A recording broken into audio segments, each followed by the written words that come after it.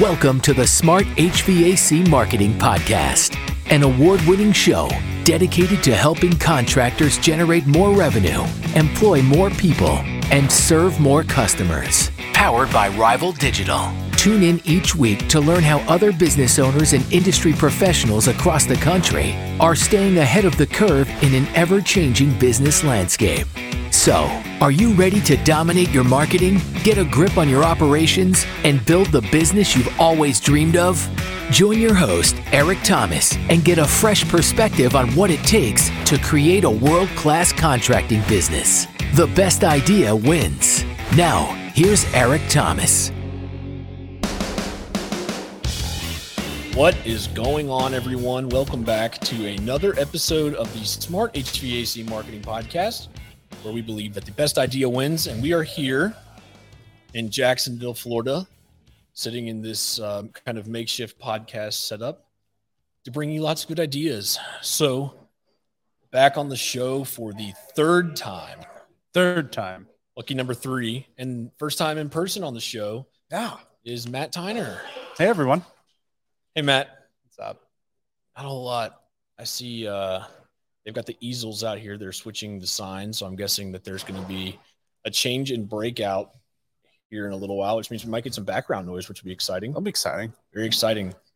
So if you're listening to this, well, then it has already happened. But Matt and I are actually doing a breakout here about making data-driven decisions for your business in regards to your marketing, because I know nothing about operations. I know Matt knows probably more about operations than I do. I know nothing about operations, so I can't speak about data-driven decisions for operations, but I can certainly try to talk about data-driven decisions for marketing. And, you know, if you're listening to this and you haven't heard Matt's background or any of that other stuff, I'm just going to encourage you to go listen to that now. We can don't want to take up too much of our time here going over backgrounds again, because I think you've done it twice now. Yeah. So anyways, Matt's copy and paste from the other podcast, maybe. Yeah. Just do like a little be good. Give me in COVID when I couldn't get a haircut. Yeah. That was good. Yeah, we'll just cut to the other episode. But yeah, Matt's a smart dude, and he knows way more than me, so I'm really excited to hear his thoughts on data. Is that what you call it? We were debating that. I'm more of a data guy. Yeah, I'm data as well. I could be the Midwest in me, but I think it's data. Yeah, I know I'm not a huge data person. I know that's been the debate even around at Rival Digital lately, is if it's data or data. No one really knows. Sounds like you need some new team members. Yeah, it's definitely data. So if you're listening to this, we're talking about data here. First thing I wanted to hit on was actually just before lunch here, Matt was doing a panel and they were talking about KPIs and making data-driven decisions. And you had mentioned, someone had asked the question of like, you know, what are like the top level KPIs that are the most important for your business? And you had said, you know, you really need to kind of reverse engineer it and come back to like, what are your goals, you know, from the top down, so that you can establish those. So let's dig into that a little bit more, because I don't think we did talk about that a whole lot in there. Yeah, so I think what bothers me a lot is everyone's like, these are the KPIs you need to manage, right? And everyone's business is going to be different. Yeah. And I think we need to realize that as marketers is the data from one business to another is going to be different. The market's different. The demographics are different. The geographics are going to be different. And I think we've got to realize that. And for me, from my perspective, data is used to look month over month, year over year, to see what your improvements are. It's not, oh, hey, here's how I'm stacking up to a person in Virginia Beach, right? Yeah. I'm not going to compare the data that you have for someone in Virginia Beach with the companies that I happen to manage. And I think that's a big thing that we all need to be aware of and just be cognizant of is the reason we track data is to see improvement. So you need to constantly be seeing improvement month over month with your digital marketing specifically. And that really be the driving force of what you're doing to drive better decisions. Yeah. Let's talk about month over month versus year over year, because I know that you know, both are important, but both tell you something different. So where do you kind of I know you look at both, you measure both. How do you guys use month over month versus year over year in your decision making? Yeah, so month over month, I like to look for more of your quick changes. Okay, hey, we did this and we got this, right? I like looking at it from that perspective. But the year over year tends to remove the variability or the variable of seasonality. And that's the nice part of looking at it both ways. I'm a big believer you have to look at it both ways, because you're going to make very different decisions, and the data reads differently both directions. Because when you look at month over month, you go from a swing from spring being one of our traditionally slower times into summer. That month difference, you could make a ton of different decisions, and potentially bad decisions when it comes to marketing. And I think that's really what people just need to realize, is looking at it both ways and then judging it accordingly. It's kind of like direct mail, right? We all want to see direct attribution, right? Mm-hmm. And so we will constantly say, okay, here's how much money was driven off of this direct mail campaign. But it's smart also to look at Matchback, because Matchback is going to then show you, okay, what may have been the relative influence within this area for this specific campaign. And some of that, yes, it may have come through other channels, but you need to realize both of those and make a decision with both data sets in mind. And a lot of times it comes to look at it, and then you make a gut decision off of that of, okay, yeah, we may have not seen the attributable revenue be just absolutely phenomenal, but our Matchback was really strong, so we know it had an impact from a top of mind awareness perspective in a specific area. It's just like that, but on digital, it's just looking at your different time frames. It's all about looking at the data and understanding what that data means. Yeah. For me, I like month over month, because from an agency perspective, we're doing things every single month. We've got tasks every month to do. And so we like to see, all right, in January, we published these articles, we did this, that, and the other. And then in February, your result was these rankings improved, whatever. But it's critical to look at it and be like, all right, we're really slow right now. What did we look like the same time frame last year as kind of a way to measure just general trends in the seasonality, because we are in a seasonal business. And so if we look at phone calls month over month, well, naturally, if you look at March, we're going to say, we got more phone calls this month. And then you go to April, you're going to say, we got more phone calls this month. May, more. June, more. July, August. And then you're going to start tapering off and be like, oh no, our phone calls are down month over month. Sky is falling right. Because just the way the, Mother Nature and the weather works. Right.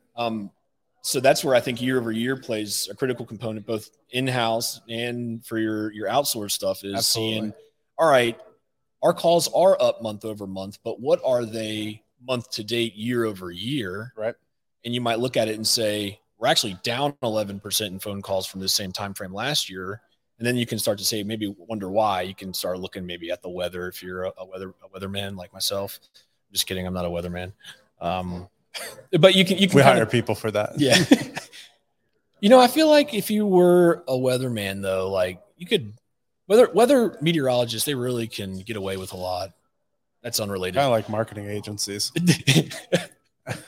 Maybe you are a weatherman. We got to cut that out. No, that's so true. And so, yeah, that's a really good one. And then you had also mentioned in there one of your KPIs. Now, remember, listeners, what Matt just said. What's important for them to track might not be important for you to track. But you had mentioned one of your KPIs, and I wish I had my notebook. But you had said it was something about like making sure you had the right amount of employees for. Oh yeah, abandon rate. Yeah. Yeah, and then I talked to someone afterwards about this. Like, I feel we've probably had this conversation before. Like marketers, we like to overcomplicate pretty much everything. I think a lot of humans just naturally like to overcomplicate things and not make it just incredibly simple.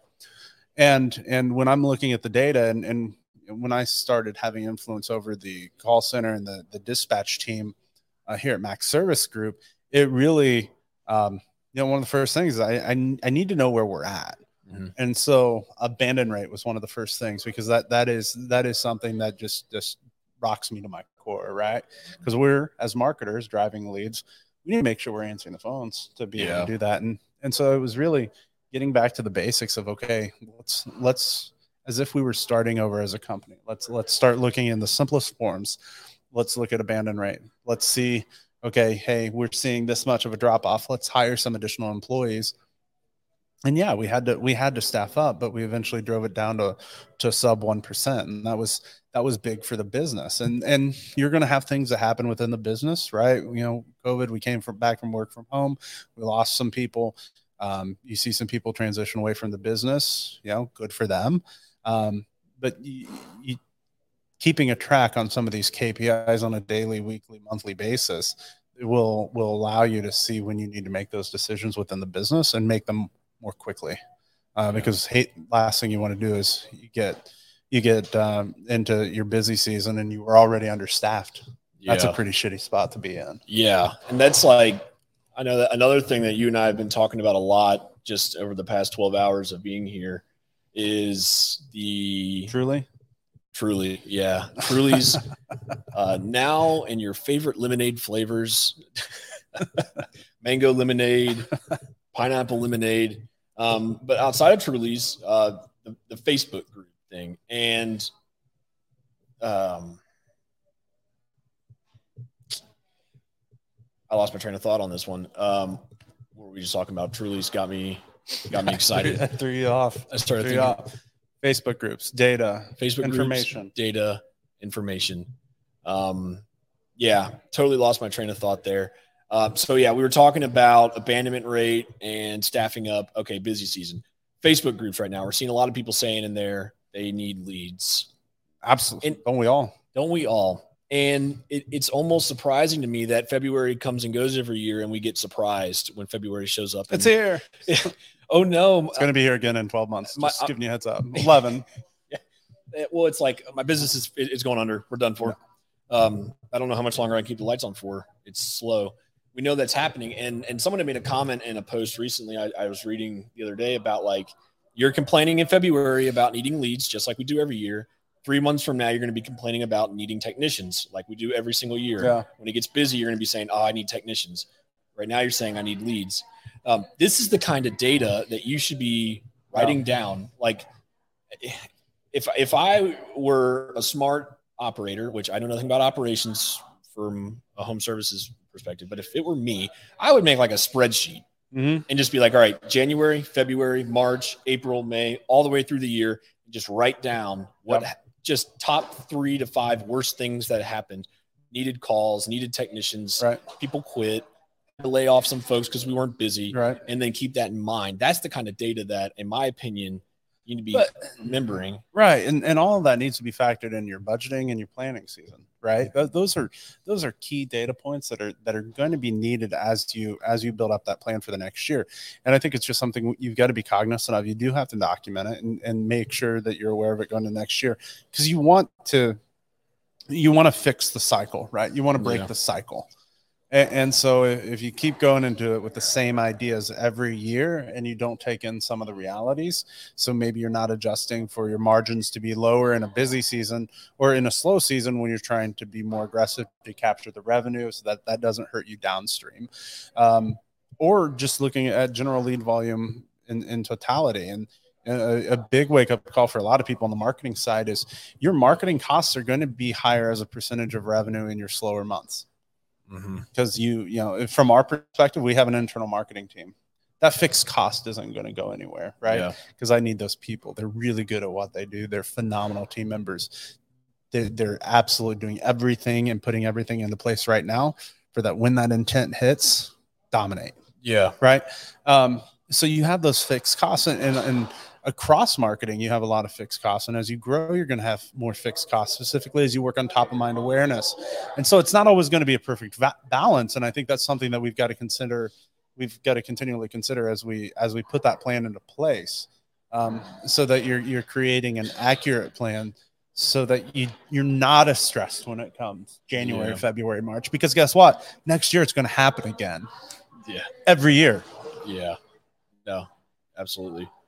Yeah, so you mentioned intent, and that's something that I love talking about is intent, like intent-based marketing, which is your AC repair near me, Google searches. And this is actually something I'm going to be talking about tomorrow. If you're listening to this, I'm talking about it yesterday.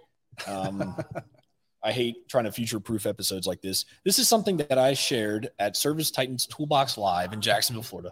As long as you don't forget for tomorrow. Yeah, I hope I don't forget.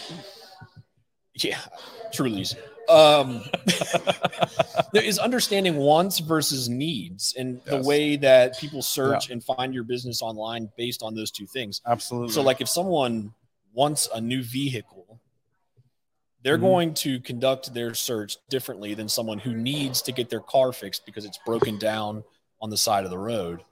So if your car breaks down on the side of the road, you need a tow truck or you need a repair. Right. If you go on and say towing company near me, that's an intent search, and you see an ad for Hyundai's phenomenal February 15% off deal, you're going to be like, oh, you're going to get frustrated. That's not what I need right now. I need a tow truck.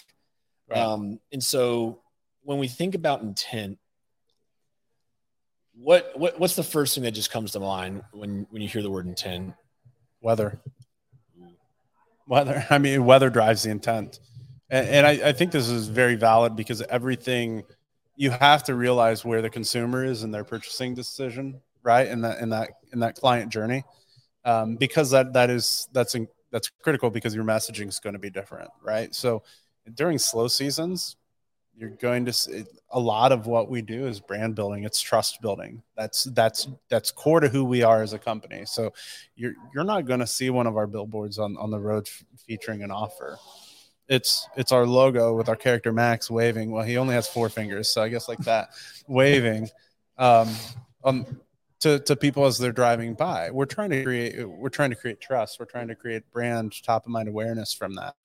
And that's really a lot of what those efforts include. And I think when it gets hot out, that's where you get aggressive. You're getting as much of the intent as possible because that's when they're in their mindset to make a purchase as quickly as possible.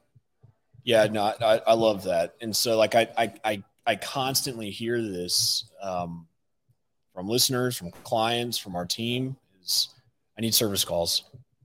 Well, like you just mentioned, the weather is going to drive that intent. You can't really generate a service call. I can't make someone's air conditioner break. Right. You can't make someone's air conditioner break or furnace break. Screwdriver. Yeah, you could just take a Sawzall up into the attic for your inspection, and next thing you know, you got a cracked heat exchanger. Yeah, I would not recommend that. Don't do that. That was a joke. That's a good way to destroy your entire reputation. That was a joke. I hope it was a funny joke. I hope you laughed. Was quickly and promptly change the subject. No, but I love that. Like right now, you have to be building top of mind awareness in these slower months. Always. I mean, if you're listening to this, it's not too late, but maybe take it in consideration for next slow season. Well, and that's also where maintenance is absolutely critical, right? Getting in as many homes as possible to be able to get ahead of any potential repairs that are going to come in, because it's like a surprise. We're busy again, just like it gets slow every year. It's going to get busy every year. So what do we do in our slow periods to be able to make sure that we're able to maximize as much as the service demand work as possible? So if we do proper maintenance and we go through and we're getting all the proper readings and we realize, oh, hey, a capacitor's weak or this or that, that's a low revenue call we could be getting out of future months and pulling forward into months that we need the revenue and be able to then remove that from the future months. So you can run a no cool that's not related to a capacitor. Yeah. Not to mention capacitors are your number one negative review. Yeah. Right. Yeah. I searched it on Amazon. That thing was only $12. Yeah. Again. Yeah. Every year. Exactly. And to kind of build off of that, if you're not building that brand, if you're not building that trust in the company, absolutely, then you're going to get those negative reviews because you're just going to be seen as a cost to the homeowner. Yeah, you're a commodity. Yeah, exactly. You're a commodity. So when you have no value built up around your brand, around the story, around the actual, what you do for that homeowner, and it's just switching a capacitor, well, then they're going to search. Well, you charged me $650 for this, and on Amazon it was $12. You guys are a ripoff. The products that you offer are a commodity. The service level that you offer is not. Yeah, absolutely. And so I love I love me some off-season branding because if you knock that out of the park, sure, it's going to be tough. It's going to be slow. But if you knock that out of the park, you are setting yourself up for monumental success in the busy season, and you'll see your cost per leads go way down too because no longer are you needing to be found when someone searches AC repair near me. Instead, they're going to go search Williams Comfort Air. Right. And now Google's the toll booth for Max. Right. I want my branded search to be as high as possible. Yeah. Because those clicks cost me a fraction of a dollar of what it costs to be able to get a non-branded intent-based search. Yeah, exactly. And like, even if you're running a brand protection campaign, you could be running that at $33 a day versus your AC repair campaign that's going to be at $200, $300, $400 a day or more. And you're going to see a higher conversion rate, a lower cost per lead from that branded search because they already know we want Williams Comfort Air. You've done Max. The hard part. Yeah. You've already won the customer. You've built the trust. You built the trust before they even call it. Maybe trust is a long shot, but you've at least built brand familiarity, which I think does have a tangible or an intangible impact, psychologically, right? Yeah. And they realize who you are. They know you're a trusted source. They know, you have all of this, advertising across all these space, so you have to be a legitimate company, so on and so forth. I think there's a lot to that.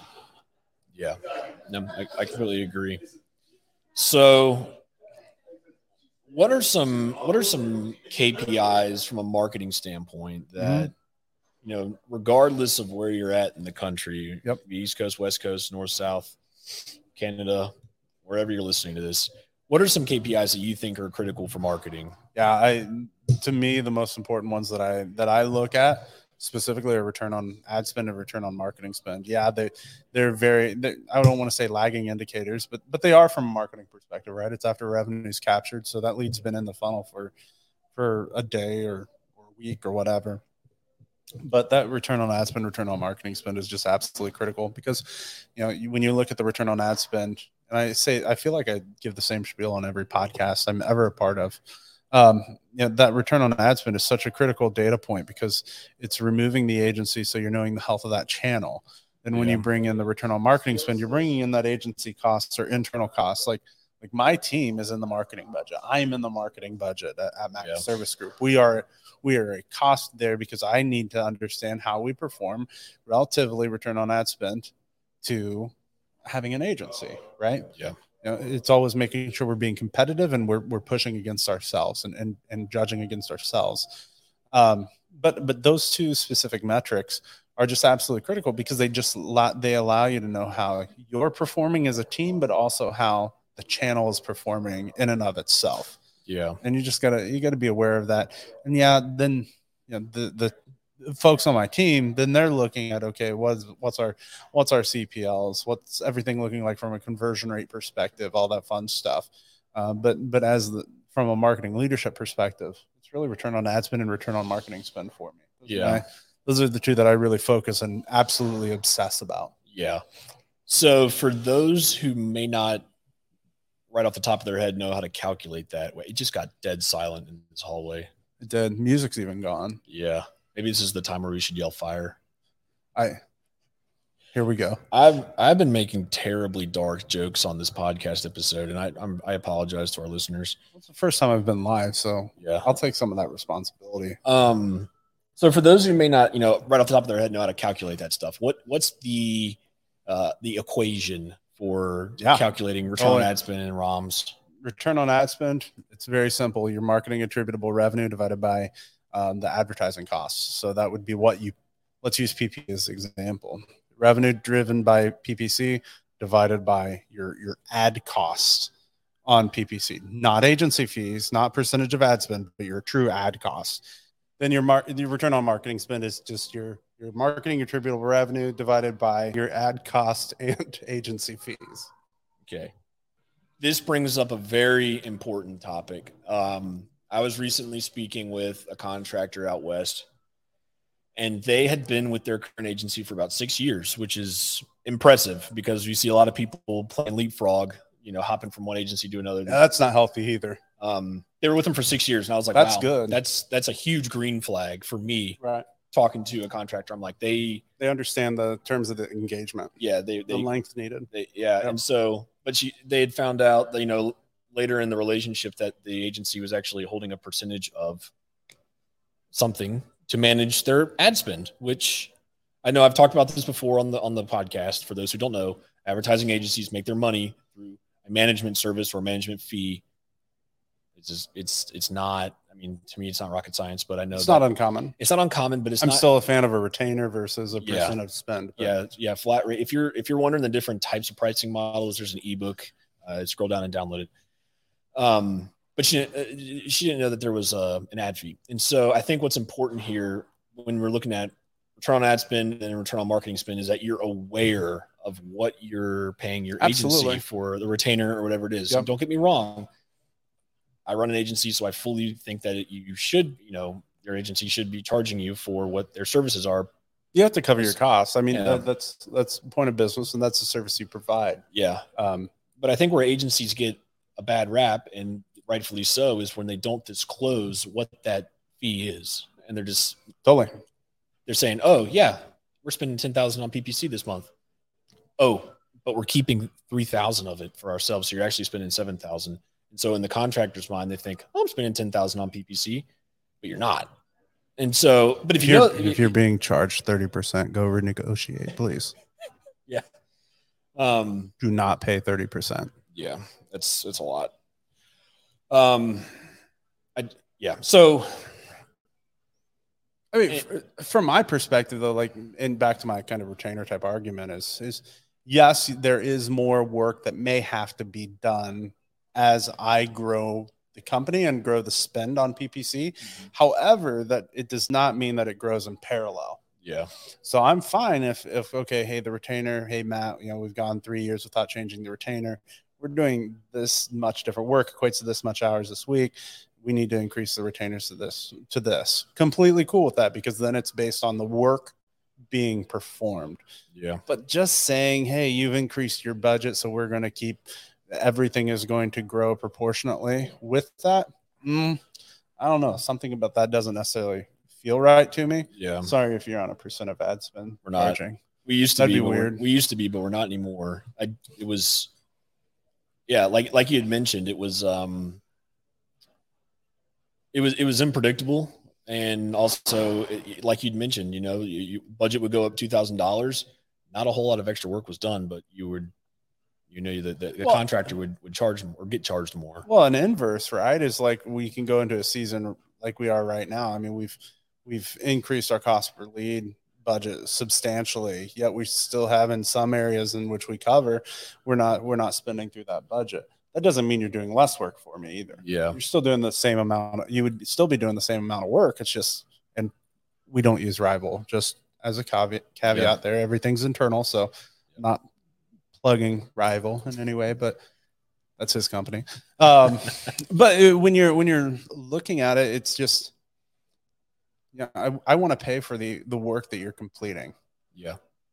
That's at the end of the day. That's what we do for our clients. It's what agencies should want to do for their clients. Yeah, absolutely. Yeah. I'm a big fan when we switch to like a flat rate, just retainer. I love it. Totally. Yeah. So I think having, KPIs for your team based on your business goals and what you've planned and budgeted for is important. Not what you saw on Facebook, not what you saw, on whatever, but based on your business goals and your planning. Yeah, because to the Facebook thing, there's a lot of good information being shared on some of these Facebook groups, which is awesome, right? Operational efficiencies, things that, sales, follow-up scripting, whatever. There's a lot of good information being shared, but I think you always need to be viewing all the information from anyone being shared. You need to be viewing it through the lens of your company, right? Mm-hmm. And I think that's what the important part is, because just like in there, when they ask what KPIs were important, I'm like, I'm not going to tell. Personally, first thing comes to mind, I'm not telling them what KPIs are important because I don't know where they are in their journey as a company, right? Yeah. Where are they revenue wise? Where are they operationally? What are some of the gaps? What are some of the strengths? That all comes through your business planning, and your KPIs come through the business planning because those are the things you've identified that you want to make strategic improvements on this year. Same with marketing and any of the advice on a lot of the Facebook groups. It's you have to view it through the lens of your company and where you're currently at today, and understand that certain metrics or things that work in one area may not translate exactly into another area. Yeah. But that's where you constantly be trying new things and just keep testing. Yeah. That's where I think that's probably the best advice like you could have given them when they asked that, because Max Service Group has 580 employees? Yeah. Give or take around there.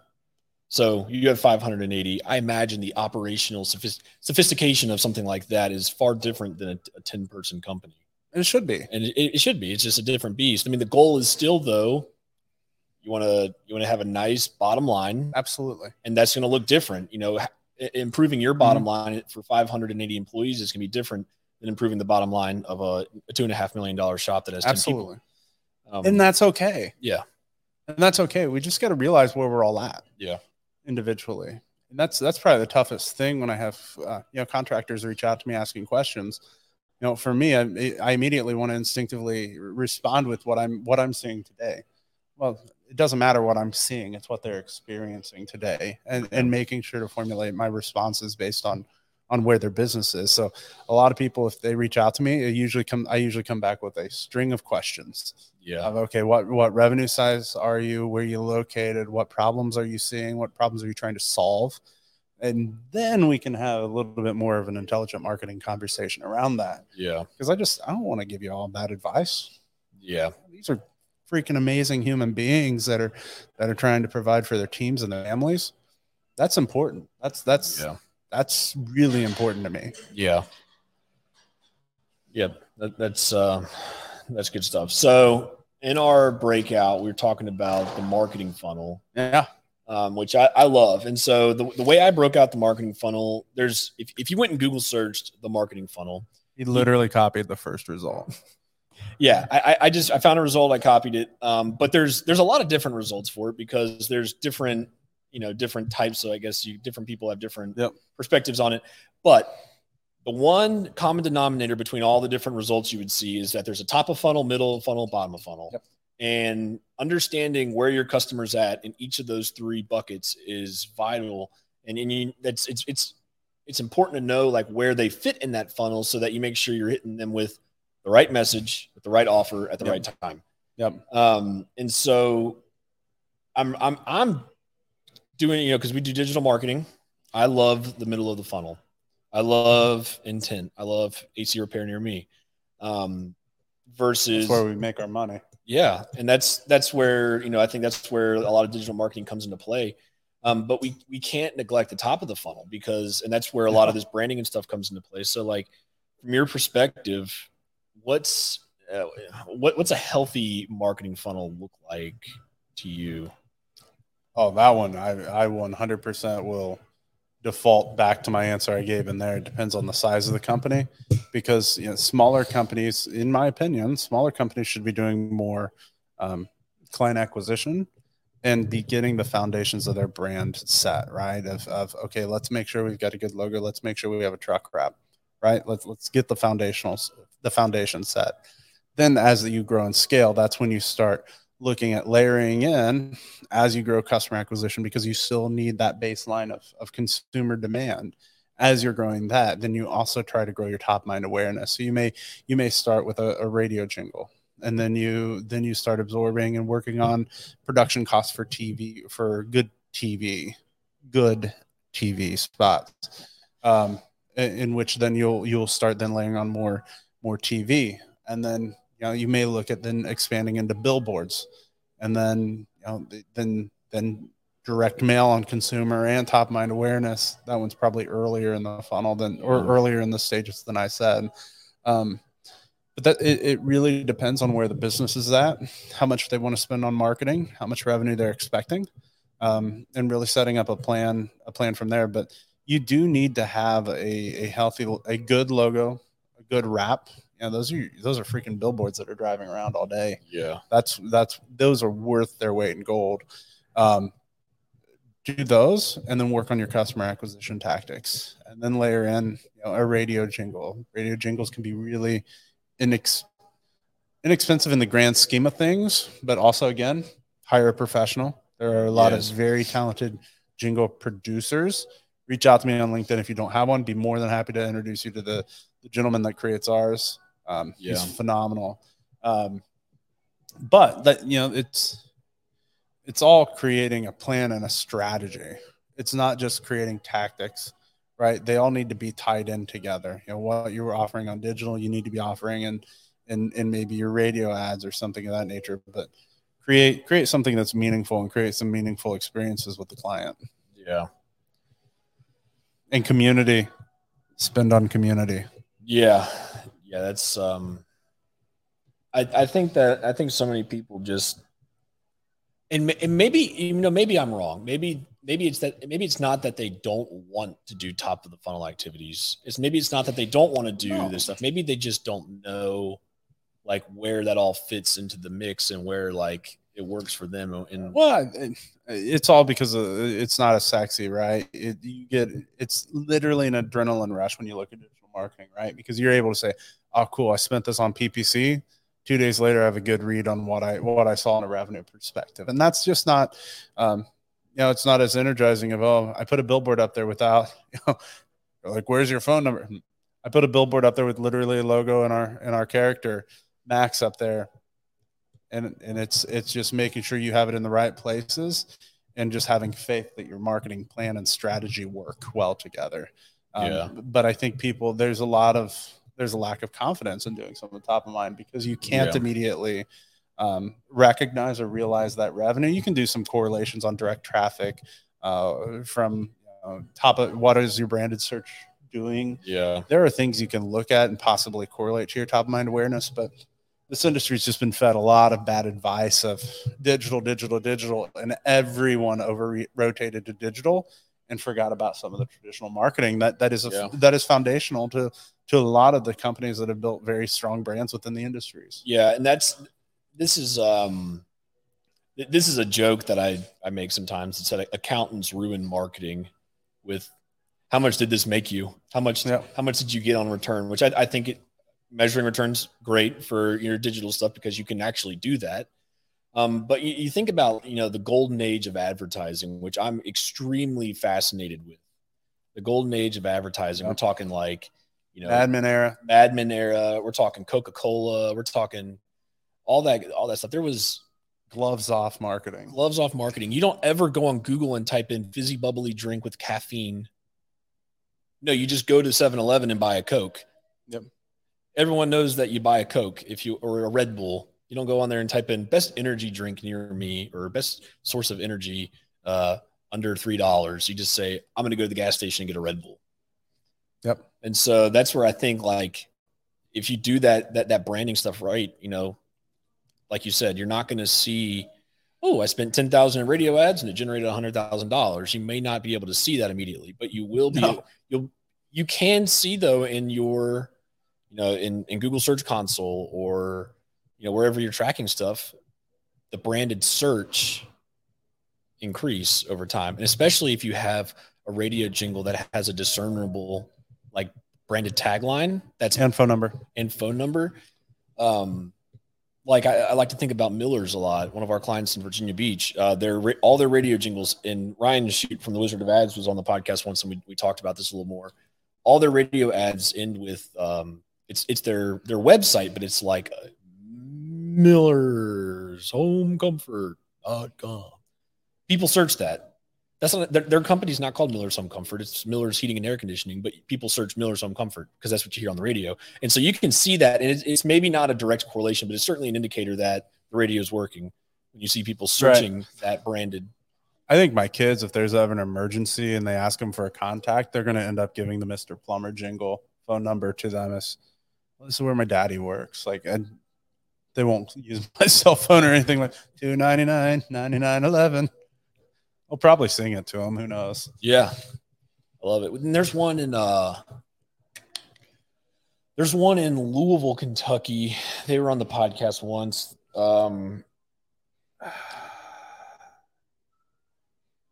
I'll remember it later, but they've got a really cool phone number on the back of their truck, which I know is they talked about on the show. I'll put it in the show notes. I can't think of it off the top of my head. Hope they're not watching. Yeah. Shit. So yeah, I think top of mind branded stuff is critical always. So yeah, just don't forget about that stuff. So last tip before we dip. That was catchy. Yeah. That was good. Last tip before we dip. It's about to be March by the time people listen to this episode. February's gone. Hopefully better days are ahead of us for intent-based searches and demand calls and stuff like that. Where do we go if the big R word recession gets to a point where maybe we get to May or June and we see that search is still down, calls are still down, and it's like, okay, it wasn't just February. What's the first thing you would do if you were a smart contractor? Starts by getting everyone aligned. So making sure you have all the stakeholders, if you have an agency, getting the agency on the phone and everyone just doing a deep dive into the data and really understanding it. You're going to have some channels that are working. Spend in those channels. Don't bail on them. Last thing I would do, granted I'm a marketer, so this kind of fits, is cut marketing, because that's just going to create a lot of downstream negative impact for our company that they won't realize initially. Initially, you'll see the cost savings. Then you get down the road and you're gonna start seeing the revenue hit and the risk that you assumed by not still investing in marketing. And then I think there's a lot to be said of being involved in the community, because when a recession hits, there's a lot of distrust in the market, right? There's people are looking, when they need something, they're looking for people they can trust, and that's why there's been a big focus in the last year with the Max Service Group is, a lot of our marketing, we've kind of changed the tagline that we went to service you can rely on from a team you can trust. And it's very purposeful because those two things are going to be absolutely critical when or if we're currently in the economic downturn that a lot of economists are predicting. There's still going to be demand. Yeah. You got to capture it. But you've got to be that place people trust, because that's the number one thing people will be looking for. And they're not, they're going to be price conscious, but everyone's going to be trying to have a really good price out in market. It's going to come down to trust and really building that within the communities that you serve. Yeah, absolutely. Yeah. I think that, and this is one of those things where success leaves secrets. And when you look at like Al Levy, he's always talking about and sharing this story online in our groups and stuff, is like his family, when they were going through, some economic downturn, they doubled their marketing to pick up that market share, because people are going to bail on their marketing. And when they do that, right, you're going to have an opportunity to pick up market share. And also from a media buy standpoint, if you have a good media buyer that can negotiate rates, oh, hell yeah. When people are cutting their marketing and the radio relies on those ad spots, you can negotiate the hell out of those rates. So when the recession hit back in 2008, I was talking to one of our owners that he really kind of had up the marketing at that time. And he said he was buying TV spots at a quarter of the rate that they were before. Mm-hmm. And those, during the recessions, Williams Comfort Air saw some of the strongest growth they've ever seen. Yeah. Because he was able to buy those spots at a quarter of the price, right? Car dealerships were just jumping out left and right of their media agreements. And so that left a gap, and those do need to be filled. But then you got to view where the leverage is in those contract negotiations, and you've got a lot of it. So yeah, make sure you got a good media buyer. We're blessed to have one that she's pretty kick ass, and she has a really good pulse on the industry and where it kind of stands from a media perspective. Yeah. But that's key.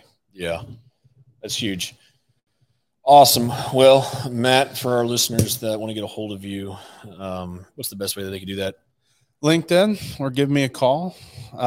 Actually, no, don't call me. Text me. Please text me. Don't call me because it's going to go to voicemail. It's generally always full. So don't call. Text will be best. 765-635-5362. Awesome. Well, thank you again for joining us on the show for the third time. Yeah, always. It's been awesome. I'm going to future-proof this by saying good job on our breakout yesterday. We killed it from what I understand. From what everyone's just talking about it. It's great. We're the talk of this Aloft Jacksonville hotel. Aloft, as my driver in Uber said. Aloft. I think it's a loft, but here we are. If it's a loft, if data is data and not data, then I can see why this may be a loft. Here we go. We're going downhill. All right, we're ending the show. Thanks for listening, everyone. We'll catch you next week. Bye, everyone.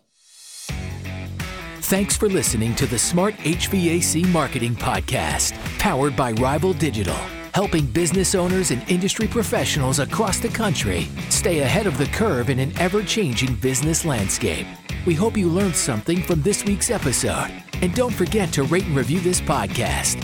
Thanks again for listening to the Smart HVAC Marketing Podcast.